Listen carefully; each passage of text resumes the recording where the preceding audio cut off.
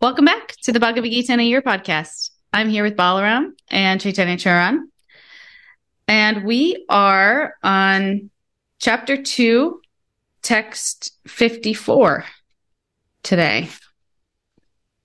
So with that, let's begin. So here we are discussing Arjuna asking a question after hearing what he has spoken till now, or what he has heard being spoken. Arjuna vacha sitapragyasya ka bhasha samadhistasya keshava sitadhi kim prabhasheta kimasita vrajeta kim. Arjuna said, "O Krishna, what are the symptoms of one whose consciousness is thus merged in transcendence? How does he speak, and what is his language? How does he sit, and how does he walk?" So, if you quickly do an overview of what is happening, this chapter has 72 texts, and among those 72 texts, we are almost 3/4 there. The 54th text right now, 53rd, is a question which we're going to discuss, and 54 to 72 will be the answer to that question. So what exactly is the question over here? The question is related with what Krishna has spoken in the previous verses. Sorry. Yeah, yes, got the numbers a little wrong here. But the question is not 53. The question is 54. The answer will start from 55. So we have the answer going forward from 55. And here, the question was raised based on what Krishna spoke in the previous verses. He said that those people who have attained samadhi, they're unaffected. They go beyond material desires, material promises, that even if those promises come in the Vedas, in pious books about how you can be virtuous and then attain great wealth. And they go beyond ultimately material distress also. So all this has been talked about. But Arjuna is thinking, okay, such a person who is so high up in their situation of consciousness, would such a person actually go about fighting or not? That's his underlying question. But he phrases it in, what are their symptoms? So generally, whenever people ask a question, there is a spoken question and there is an unspoken question within the spoken question. Sometimes the unspoken question might be very obvious what a person is asking. Sometimes the unspoken question might even be not really clearly known to the question asker itself, the questioner, because their thoughts may not be very well formulated.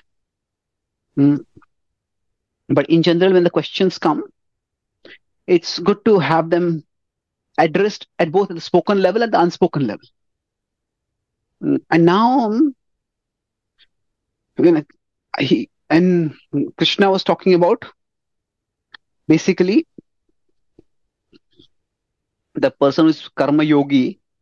Now, the karma yogi, the person who is successful as a karma yogi. That means that person has actually attained the state of spiritual perfection through karma yoga. So, what are the characteristics of such a person? That is the question in 254. And the Gita is a poem, it's a song. And it's because it's a song, it often has both literal elements, literal means they mean as it is, as well as you could say literary elements. And some of the literary elements could be non-literal. It could be metaphorical usage. And we see that in this question. The question has basically 4 parts to it. He's asking, what is ka bhasha? What is their language? What is how is their speech? How do they sit? How do they walk? Now, at first glance, these questions can seem strange, even absurd. Is it that those spiritually evolved people have a particular way they sit? And do all spiritually evolved people sit in a particular way? That they have a particular posture? And only when they're sitting in that posture, they are realized. And if they are not realized, then they're not. Then if they don't sit in that way, they are no longer realized. And do they all walk in a particular way? What is this? Are spiritual leaders supposed to be like fashion ramp models? They have particular gait in which they walk. So what is going on over here? And is it that when we use the language, is it that they all have some secret language that no one knows? And if you see somebody speaking that language, oh, you're a spiritually realized person. No. So these things don't make sense if we take them literally. And in fact, Krishna does not take it literally. Krishna himself understands what Arjuna is asking. So, what did you say the unspoken question?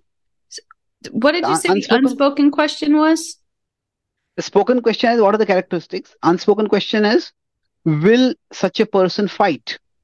Will such a person fight? Okay, so that's like the meaning behind, that's what like Arjuna's meaning behind when he asks these questions. Yeah, characteristics of perfected yogi. So why would Arjuna suddenly want to know what is a perfected yogi? Is it that he suddenly wants to leave his battlefield and go and find such a yogi and surrender to that yogi? The whole Gita is being spoken on the battlefield, and the battlefield context is always helpful to consider what is going on. So the question foremost on Arjuna's mind is, should I be fighting or not fighting? So when he's asking the characteristics of such a person, he's saying, okay, would such a person fight? What would the person be thinking if they're deciding to fight also or not? That's the unspoken question. Okay. Now, so the literal doesn't make much sense. So the non-literal is what we need to understand. And it's not too difficult to understand. So sitting refers to how does a person restrain their senses. Walking refers to how does a person engage their senses. Both of these we need to do when we function in the world. So in one sense, sitting, we are not using our senses so much, we are being inactive. So it's the literary or the non-literal meaning over here. This is the literal. I was talking about these two kinds of meanings. So these words, they can have both literal and non-literal meanings. So we have the literal meaning is how they sit and how they walk. And the non-literal, which is in this case the primary meaning, the most relevant meaning over here is, now our speech often reflects our consciousness. So especially what it means is, how do they respond? Respond verbally, but how do they respond to life's ups and downs? And language, the Sanskrit word bhasha is used to bhashyate. It's a language is used to describe. So what is their key describer?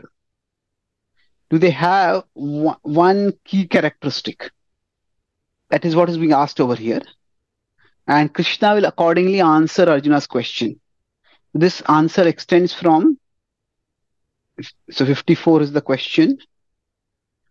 And then from 55, the answer goes forward till approximately 72. So 55 is the answer to their key characteristic.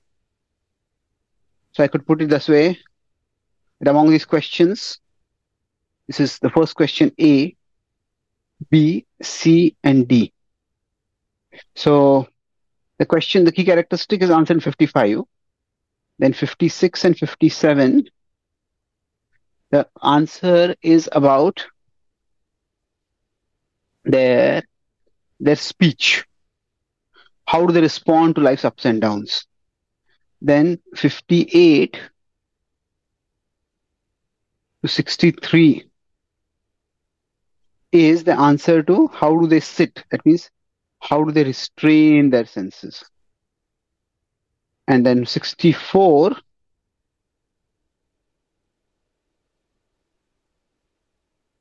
to 71 is the answer to how they engage their senses. And then 72 is the conclusion. This is how this whole section will move forward. So there's one question which is a 4-part question, and that will be addressed in the subsequent verses. Okay. Any reflections, comments, questions? I'm questions about the question? Yeah. I'm a little lost. Could you just recap this briefly?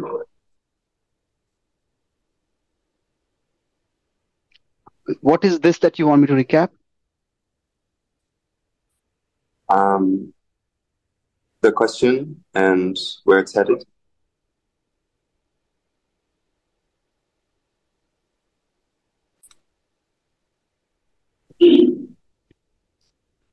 So, just to go over this once again, there's a stated question by Arjuna in the 54th verse. And then I've gone in two distinct directions over here. One is the unstated intent of the question. That why would somebody ask a question like this at this particular point? Okay, what are the characteristics of such a person? So, if say a coach is talking about, if somebody is giving a guideline about mental health or something like that, and it says, okay, a mentally fit person, what would such a person look like? If somebody is very depressed and they're just thinking of a job change, and they're thinking, okay, if you want me to become mentally healthy, would you want me to continue the same job? Do you want me to change the job? What do you want? So unstated intent is basically, should I be fighting or not? Would such a person be fighting or not? So that's the one way of analyzing the question. But then the stated question, the unstated question is there, that itself, its essential meaning is non-literal. So we could put another way, what he said, that's one part it. That's a part of the question. Then why he said, that's another part of it. And then what he meant, that's a third part of it. So what he meant is what I've been explaining in terms of literal, non-literal. So there are 3 parts we have done. So what he said, at what level, how do they say it, how do they walk? So that is, Arjuna is asking, would such a person fight? That's his actual question in that sense. But when he's saying how do they sit, how do they fight? What does it all mean? Do they have a particular way of sitting and walking? So for that, we have to go to the non-literal meaning.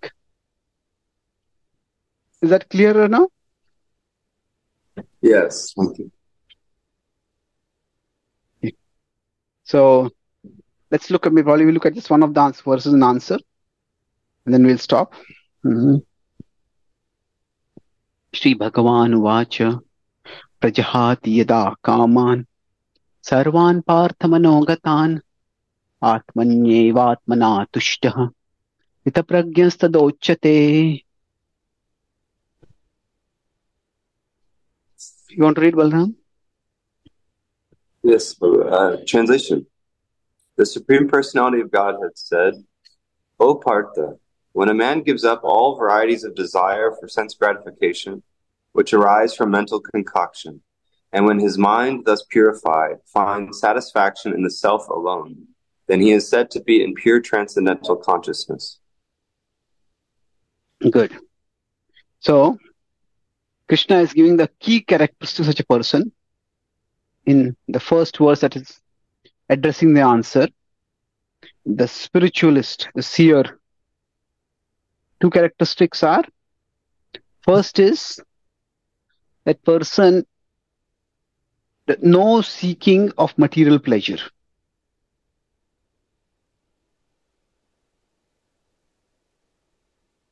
There's no seeking material pleasure.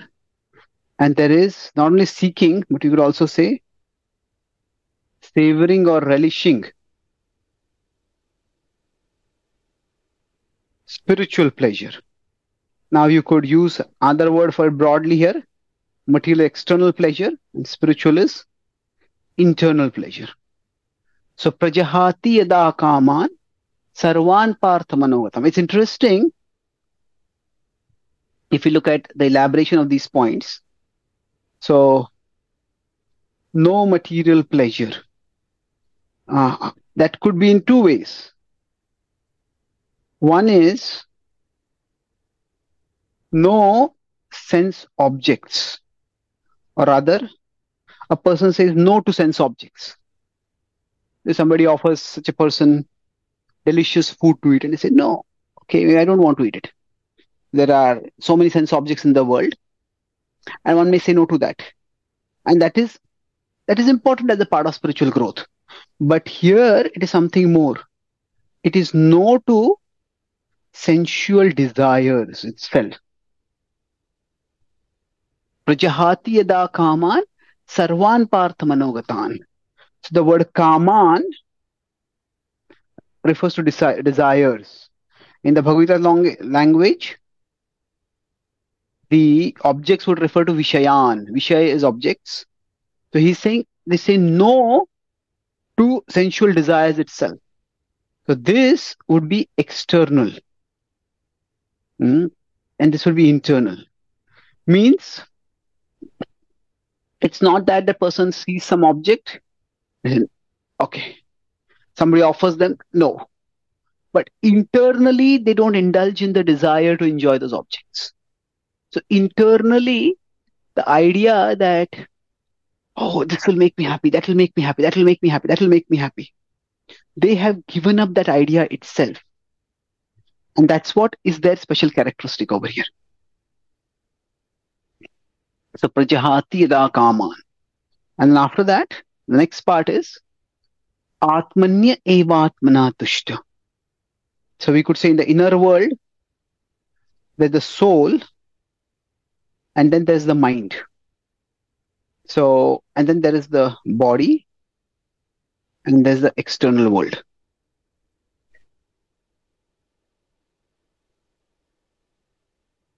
And there's, here we could say is the, so what is being said over here is that from the outer world, there will be various temptations that may come in. Temptations are coming in.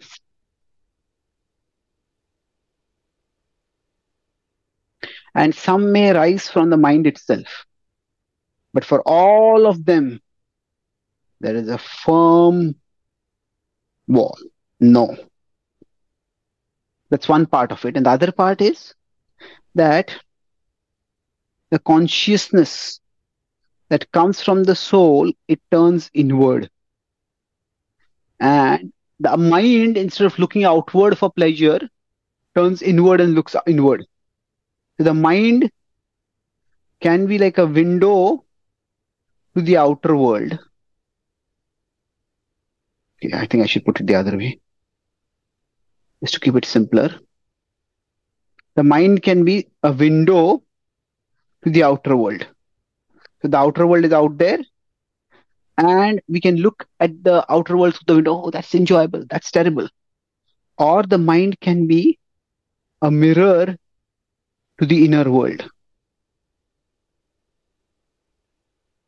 And that means when the mind turns inward, the consciousness comes to the mind and goes back inward to the soul. And one finds here itself spiritual happiness or inner happiness. This is what is being talked about as the defining characteristic.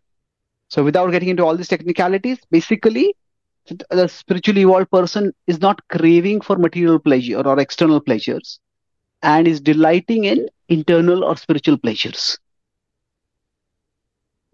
Any reflections, questions? So now Krishna is like kind of teaching Arjuna indirectly,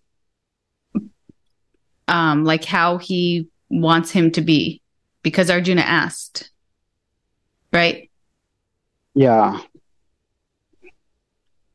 So at one level, all these verses, in general, this dynamic could apply to all the verses of the Gita. The Gita's verses, they can be both descriptive of seers. This is how the greatly evolved seers are. But they can also be prescriptive for seekers. So, for example, if you're doing yoga, and they may say that a yogi sits erect. Okay, that means if I'm practicing yoga, I should also try to learn to sit erect. I should align my posture. So, what is descriptive could also be prescriptive. If there's a tennis player or a cricket player, they hold their racket or the bat like this, not like this. Oh, that means I should also hold it like that. So, at one level, Krishna is answering Arjuna's question about how the seers are, how the spiritually evolved people are, people situated in transcendence are. But at another level, contained within that is also an instruction for Arjuna. So that's how it's both descriptive and prescriptive. So the prescription is to say no to material desires or sensual desires, not just sense objects, and the description is that leads to spiritual pleasure.